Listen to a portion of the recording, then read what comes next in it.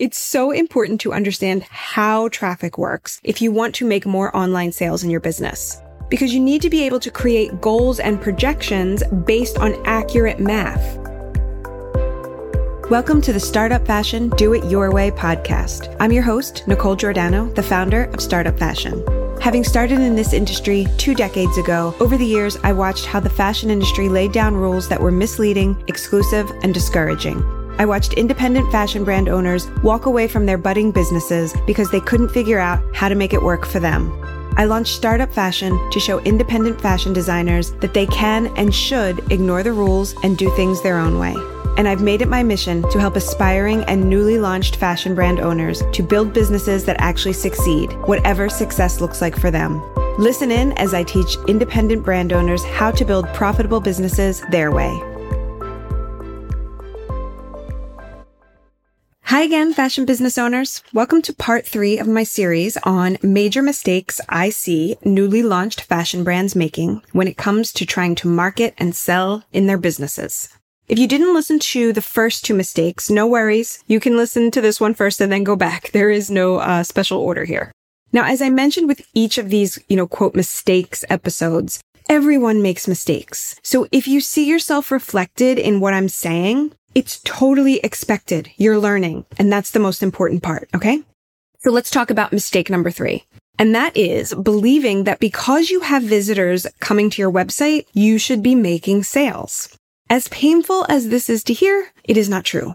I know that it's frustrating, but you need to acknowledge and accept this fact, okay? It's so important to understand how traffic works if you want to make more online sales in your business. Because you need to be able to create goals and projections based on accurate math. Now, I totally understand that it feels like if you've had 150 people visit your website last month, you should see some sales, right? But unfortunately, there's more to it than that. Getting 150 people to your website every month simply is not enough. Did you know that the average e-commerce website conversion rate is 1%? So first, let's really think about this math. Let's say you sell a dress for $150. If you have 300 people visit your website and you had the average conversion rate of 1%, you've made $450 in your business that month. Well, that's not a bad thing. It certainly is not the kind of revenue that you can build a sustainable business on. If we up that number and you have 500 people visit your website, you've made $750 in your business that month. Better, but still not much in the grand scheme of things. Because also remember, this is revenue, not profit. If you have 1,500 people visit your website, you've made $2,250 in your business that month. Now we're on to something, right? But do you see how your sales are only a very small percentage of your website visitor count? And I know you may be thinking, yeah, of course, I don't expect everyone who visits my website to make a purchase. I know that you don't expect that. But I have to say, time and time again, when I'm talking to new Level Up fashion students or prospective Level Up fashion students, they make statements like, I'm getting traffic to my site, but I'm not seeing any or many sales. And they seem confused by this. But once we dig into how many people are actually coming to their site and they do the math, it clicks for them. They've been telling themselves, I'm reaching people, but they're not buying. I must be doing something wrong, or maybe nobody wants my products. But really, it's a numbers game. So when you know who your ideal customer is and you start driving them to your website in larger numbers, you begin to realize, of course, people want your products. Of course, this business can work. But trickling in website traffic will not bring you the revenue results that you want.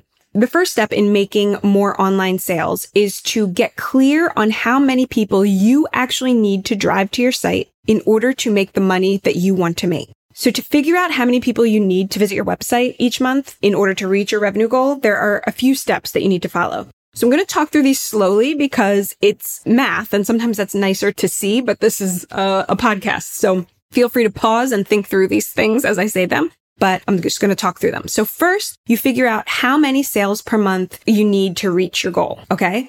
So let's say that you have a short-term goal of making $5,000 a month in your business. So there's no right way to figure this number out. It's basically, okay, what would I like to be making? What makes sense in, say, the next 6 months? So yes, you want to ultimately be making more than $5,000 a month in your business, but you don't want to jump right to that big number. It's like, what would feel good right now? Where can I start? So let's say you start at $5,000 a month. You divide that number by your average order value, and that will equal the number of sales per month you need to reach your $5,000 goal. Okay.